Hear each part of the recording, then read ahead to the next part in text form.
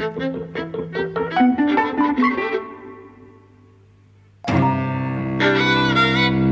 and welcome to Eavesdropping at the Movies. I'm Mike. And I'm Jose. And we're watching a bona fide classic. Yes. I think that's fair to say. Even though one of us doesn't necessarily agree that it should be. Yes. The Palm Beach Story. Criterion had a sale the other day, and I bought a whole bunch of classics that I wanted to re-see. So I saw Holiday last night, and then I thought it would be good to see The Palm Beach Story with Mike. Little did I know.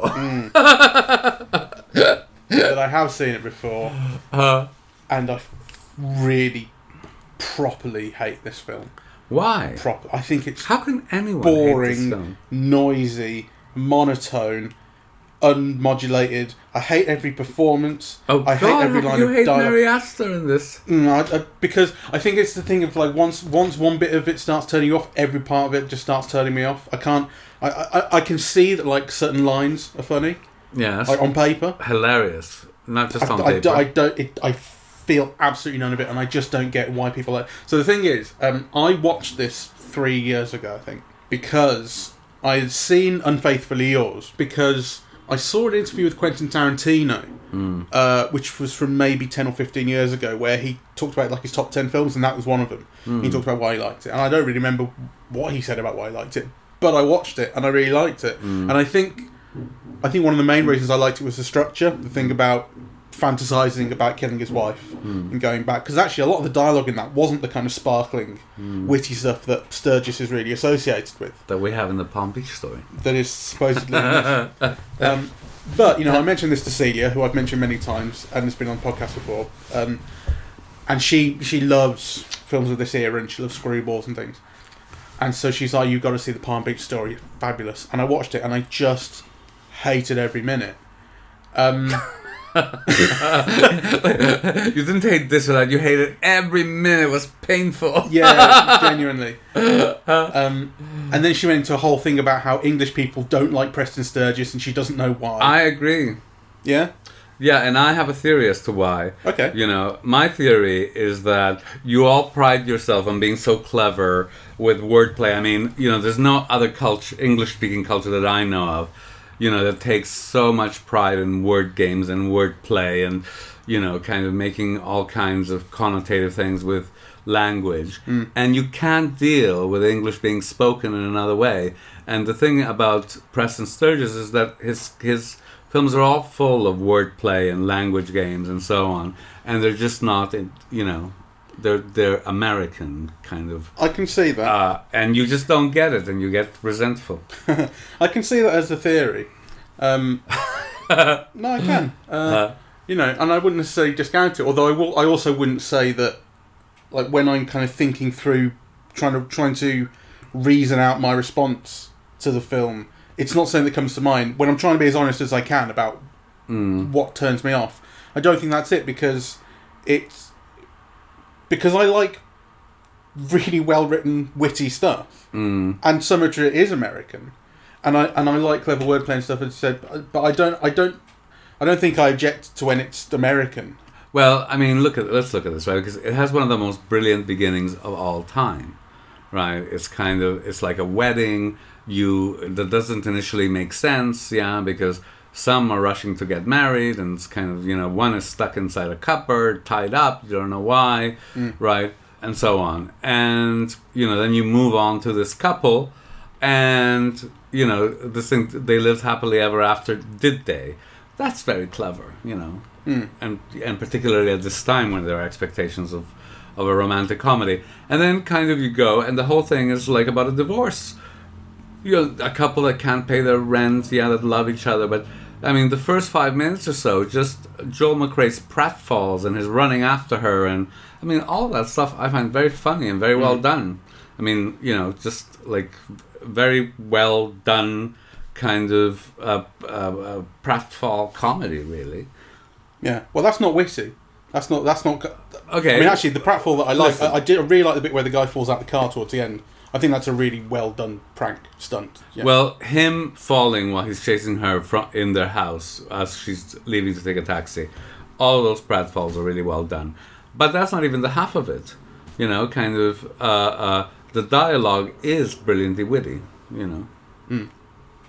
No, sure. So yeah, I don't know. There's a formal wit, right? Mm-hmm. You know, the ending and the beginning, the happy ending not being a happy ending. You know, there's the physical comedy of, you know, all the pratfalls, right? And they all land, right? And then there are all the jokes, right? You know, yeah, I don't know. No, it does. sex and sin. It doesn't work for me. I find John McCrea deeply talentless. Oh, I love him. Really deeply talentless. And actually, because I was just talking to Celia, asking her for her thoughts, because this has come up before, and you know, she repeated everything she says every time we talk about this film. But she also expanded on a couple of things, and one of the things was John McCrea, the husband. Well, actually, this is kind of a little more widely about why she likes Sturgis, which I think is interesting, right? And I told her that I was going to read all of this out. So she said, the great thing about Preston Sturgis is that he's the great poet of American male inarticulacy. And when his character is Rex Harrison, as in Unfaithfully Yours, who's supposed to be a blisteringly intelligent and verbose polymath, that's not funny. But when Texas Ranger Joel McCrea launches into a big speech about love that's ridiculous and funny and sweet and quite true, that is funny, because he's a definite yep and nope kind of guy, like a John Wayne or something like that, except John Wayne would never do one of these films. Like the strong silent cowboy American archetype. So there's unexpected depths and also verbal articulacy. Sturgis is like, what if American men could say feelings in words? And that's really quite modern in terms of how it approaches masculinity and deconstructing it. She says, the strong silent type, what if he wasn't? What if he was ridiculous and in love and said so? I think that's a very interesting way of looking at it. Well, it is, and I would mostly agree with it. Yeah, because he is very articulate, and he is the one who's constantly spilling out his feelings for her. And he is kind of being articulate about it, actually. So all of that is fine. What I like about him is that he speaks with a kind of earnest fervor.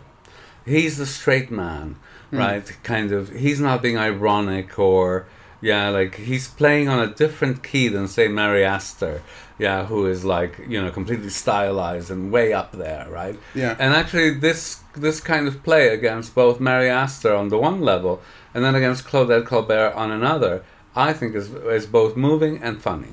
Do you think there's a comparison between McCrea's performance and the performance of someone like Leslie Nielsen in Airplane, as in playing it that straight? No, because one is playing it straight but without feeling. Yeah, and the thing is that Joel McCrea, like the whole performance, is a vehicle for feeling. His earnestness actually comes from the heart. He feels that, and he's trying to communicate that with her. Yeah, it's not a blank kind of, the way that Leslie Nielsen is. They're not comparable to me at all. No, it's fine. The thing is, I actually find I find him so blank, but I agree his role is at least looking for emotional kind of openness. But I find the performance so blank, which is why I think I find him talentless, as opposed to it being like a deliberate choice. That actually, that I was thinking about Leslie Nielsen because I was thinking, that level of playing it straightness that Nielsen brought to Airplane and Police Squad and so on is something that I would actually really welcome in this. But like it feels like he doesn't get there, but actually maybe what he's not getting at is the emotional transparency. Well, see, I mean, to me, I think this is like so far superior to somebody like Leslie Nielsen that they're not even on the same planet. I mean, that scene running out of bed, chasing after her, is really, really broad. Yeah. I mean, he loses his pants. Yeah, kind of the woman behind him sees his ass, then the elevator sees his ass. I mean, those are all laughs, and with most people, they would land, except with you, right? I mean, that's very broad playing, and it's all really being done through kind of his trying to chase after her because he loves her, right? So, and the feeling is real, and the situation is broad, and, and he is very convincing, kind of doing all of that. You have to be, right? So I think he's wonderful, really. Fair enough. You know that when I make comparisons between actors or films, they're not always necessarily value judgments. Just saying. Well, like, I mean, it's true that I don't like Joel McCrea in this. Have you seen Sullivan's Travels? No, and I refuse to. Well, you really must. He's so wonderful in it, you know, and so skilled. You know, I want to make a film about suffering and people's and you know, he's got a cold, and then he gets, it's almost like, you know, a religious feeling that overtakes him. You know, he's wonderful. Right. What about the supporting cast? This is something that, again, that Celia brought up. Celia was saying she loves character actors. She says they're her whole reason for liking classic Hollywood films, although, in brackets, although they're not actually banned by national cinema, because you get the same thing in French cinema and in Bollywood.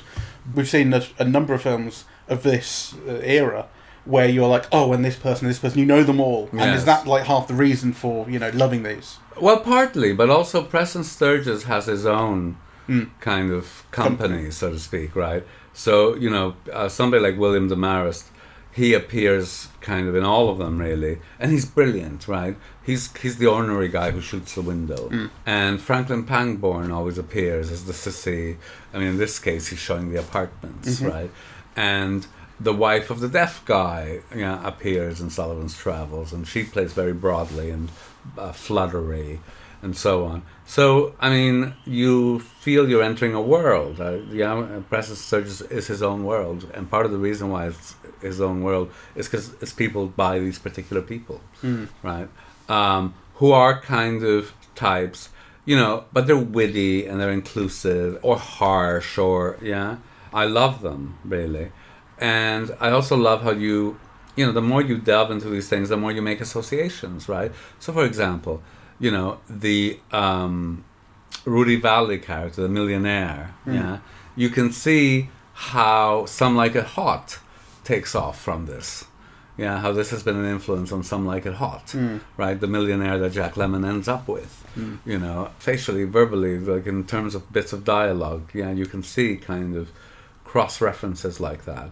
But I also just think it's genuinely funny in a way that one doesn't associate with American comedy, in the sense that it's also incredibly absurdist. I mean, that's not true. I should take that back. There's a lot of absurdism in American comedy. But in this, you know, elegant, you know, drawing room, millionaire, verbal wit comedy, I suppose, you know, Screwball is that. Well, I mean, this is Screwball. And this is Screwball. You know, but the thing about the Hare and Hounds or whatever, kind of, you know, the whole train station scene and going in the train, you know, I suppose you could find it tiresome, or you could go into the spirit of the whole thing. And if you go into the spirit of the chaos and the absurdism and, you know, I mean, I like it. Yeah. No, I mean, I don't blame you for liking it, and I don't blame Celia for liking it. And like I say, I think there is some X factor that I just miss with this film. Yes. I just miss it. Like, I remember when Alfa Romeo came out with this car called the 8C Competizione, which is just some sports car, but people were falling over themselves to talk about how beautiful this thing was, and I just did not see it. And it wasn't the same as like, oh, I get why you like this, and I just don't like it. I was baffled as to why it was even beautiful. Yes. And I kind of feel like that with this. Like, I just do not connect at all. And I can't properly explain it, but once it gets into it, I'm just thinking this is just noisy and loud and talking, and I'm just not feeling any of it. Oh yeah, that was a funny line, I can see that. You know, the old guy, you have to shout, and he can't hear anything, and then he misunderstands, and he says, oh yes, it's Thursday, whatever. You're like, oh god, this is supposed to be the cleverest thing ever. I love all those gags, I must say. You know, and then what he says is also genuinely witty, like, you know, about and daring for its time. Life is, you know, what is it? Sex and sin. and honestly, I think every sex and sin are always with us. And honestly, I really think every joke in here I have laughed at somewhere else. And the maybe it comes from here. No, but the point of that is not to say this is unoriginal or whatever. That's not the point. It's just to say that actually I should like this. I should like what's going on here. And somewhere else I've laughed at the same sorts of things, and it's just not clicking here, and I cannot tell you why. Well, don't take this the wrong way. But I think you're too conventional about things to do with marriage and so on. And the thing about this movie, the thing that makes it so daring and so on, is that actually it's two people who really love each other, who are very bad for each other, right? And she can get by, just on her sex appeal, and she's happy to do it, right? Yeah. So that alone, is kind of really daring and unconventional, right? Because really, he's the sweet damsel in distress, right? Yeah. She's the able one who can kind of, get what she wants, really, almost without trying, right? She's pretty, and she knows how to use it, really. And that's the premise of the film. And I could be putting words in your mouth, but I think that's a premise you inherently dislike. I honestly don't even think I get as far as that premise before I start hating it. Okay.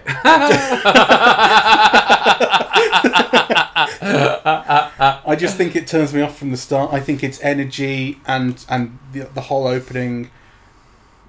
I think sometimes people can be very demanding about comedy, and I don't necessarily say this about myself, particularly, or British people.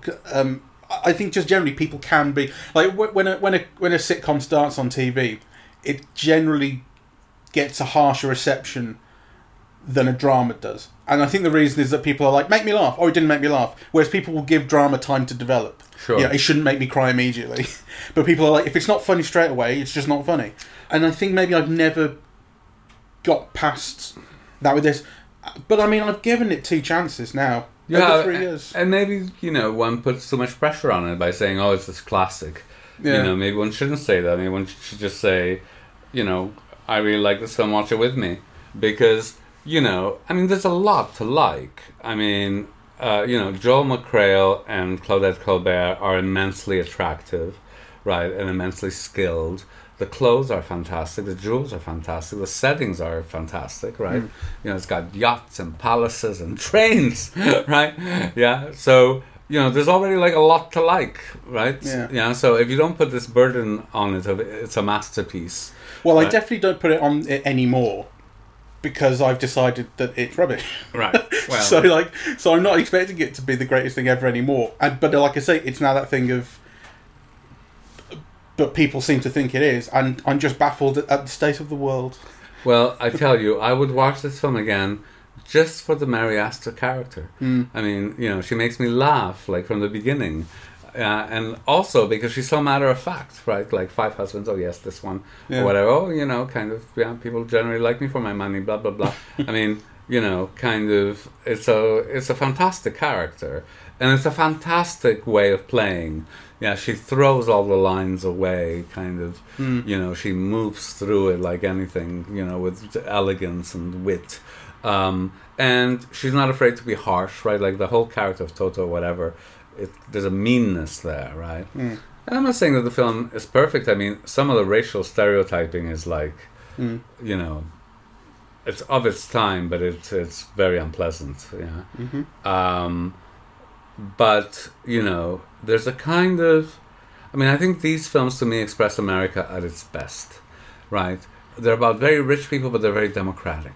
Right, and people talk to each other and they're very accessible. There's a real kind of feeling of equality about the whole thing. She might be a billionaire who's been married 5 times and who can kind of do all of these things, but she inherently feels an affinity with this woman who's about to divorce her husband, and who's just had everything bought for her, and she admires the fact that the woman is so smart and that she can get someone to buy her all the stuff she needs, right? There's not a judgment on it.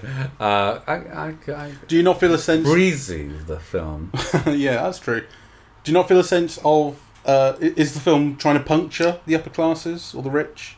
Well, it's certainly kind of laughing at them, but it's also making them endearing and adorable. The wonderful thing about Sturges, I think, is the only people who are at the butt of his jokes are the pompous and the stuffy ones. So the Rudy Valley character in this one, but there's also an affection. There's also an affection towards him. You're not meant to hate him, right?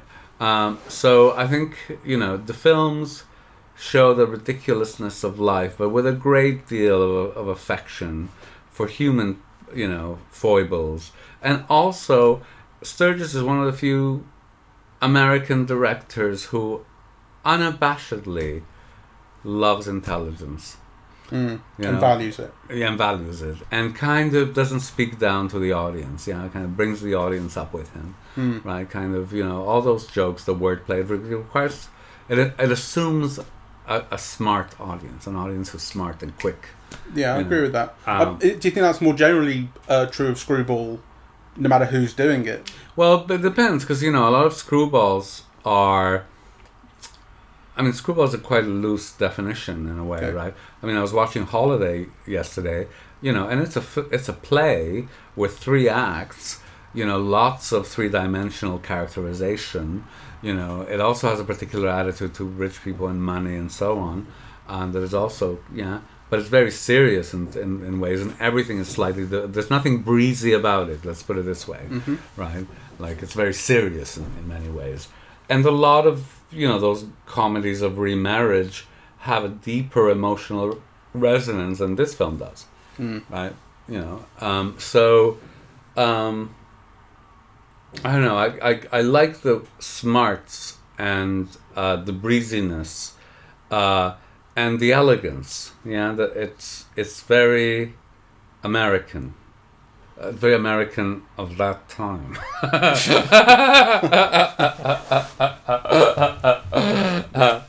So what else does Celia say? I think I've mostly covered it, but I will just. She quoted a few lines because that's what she does. She says basically, if I mention this film, she goes, "Oh, it's so quotable." Some people know it by heart. Yeah, and then she knows. She goes through my memory shit. Otherwise, lines. I would quote you some as well. Men don't get smarter as they age; they just lose their hair. If there's one line she'll quote, that'll be it. It's a brilliant line. Then she said, "English people don't like Preston Sturges properly. You don't get him at all." Stuff about the Weenie King. Yes, those are all like hilarious. The Weenie King. Lay off them, you'll live longer. That's one I do like. But like I say, the reason I don't laugh at that line is because somehow the packaging of just everything is just not grabbing me. It's funny. I really am trying to be honest about because I think I appreciate it. I'm trying to be honest about sort of if there is some kind of deep-seated thing that I don't want to admit. That I don't maybe it is true that I just don't like when Americans are funnier than I am. But honestly, I really don't think it's got anything to do with that because I really admire so much American comedy and love it. Well, I used to teach the Lady Eve, which I think is one of the great screwballs of all time, with Henry Fonda and Barbara Stanwyck, and, they're divine, and they're divine looking, and again, she's so smart, she's like a gambler, smart cookie, and, she gets him, and anyway, it's just I think one of the great comedies of all time. I taught it for several years. It just did not go. Yeah. Right. And maybe that's my fault. I didn't. I couldn't communicate it to students properly. Right. But I also think that a few times when I've screened it in Canada, you don't have to explain it. You don't have to convince students of why it's great. They get it. Whereas here, they didn't get it, and then I suppose I couldn't communicate it. So I think there is something cultural about Sturges. On the other hand, I went to a conference in last year, which had a fantastic paper by Doug Pye on The Miracle of Morgan's Creek. So, there's no question that Sturges has a whole bunch of fans in Britain. So there's also a difference, I suppose, between general accessibility and particular appreciation. But I think I agree with Celia on the basis of my experience. There's something that about Sturges that British people don't naturally get anyway. Right, the films don't play as well, or in my experience they haven't here. And I think The Lady Eve is a masterpiece, really, which I would not say about this. I do also think that it has I think the ending is almost too easy. Yeah, I really hated the ending. I love the twins thing because actually it explains the beginning. It makes sense of the beginning. And the ending replies to the beginning and makes sense of both. So I like that. But it's the moment that leads up to it It's just I felt I needed a little bit more. Right? Like, I still think it's a very great film, though. And like all great comedy directors, even someone as verbally articulate as Sturges is, he knows how to do comedy cinematically. Both formally, generically, visually. It's full of jokes. Yeah. Maybe you have to be there. Yeah. Celia also says, well, she agrees with me that John McCrea isn't a good actor. She says, I don't think he's a good actor. I think he is. She says, I think the genius of the Sturges movies is in the casting. Like, does Rudy Vallee know this is funny? I don't think he does. I don't think he does either. That's kind of interesting. There's actually a fantastic... He's just playing himself, she says. There's a fantastic essay by Gore Vidal where he recounts this interview with Orson Welles, who was like adorable and bitchy, you know, and so smart as well, making fun of Rudy Vallee, because right. Rudy Vallee took himself so seriously that he didn't get the joke. He didn't get the joke about anything. So there you go. That's the end of my conversation with Celia about it. And mostly that's kind of the end of my limited thoughts on it, because, it's not a film that I've been tempted to dig... I'd say it's not a film I've been tempted to dig into a second time. When you said you were going to put it on, I nearly threatened a fatwa against you.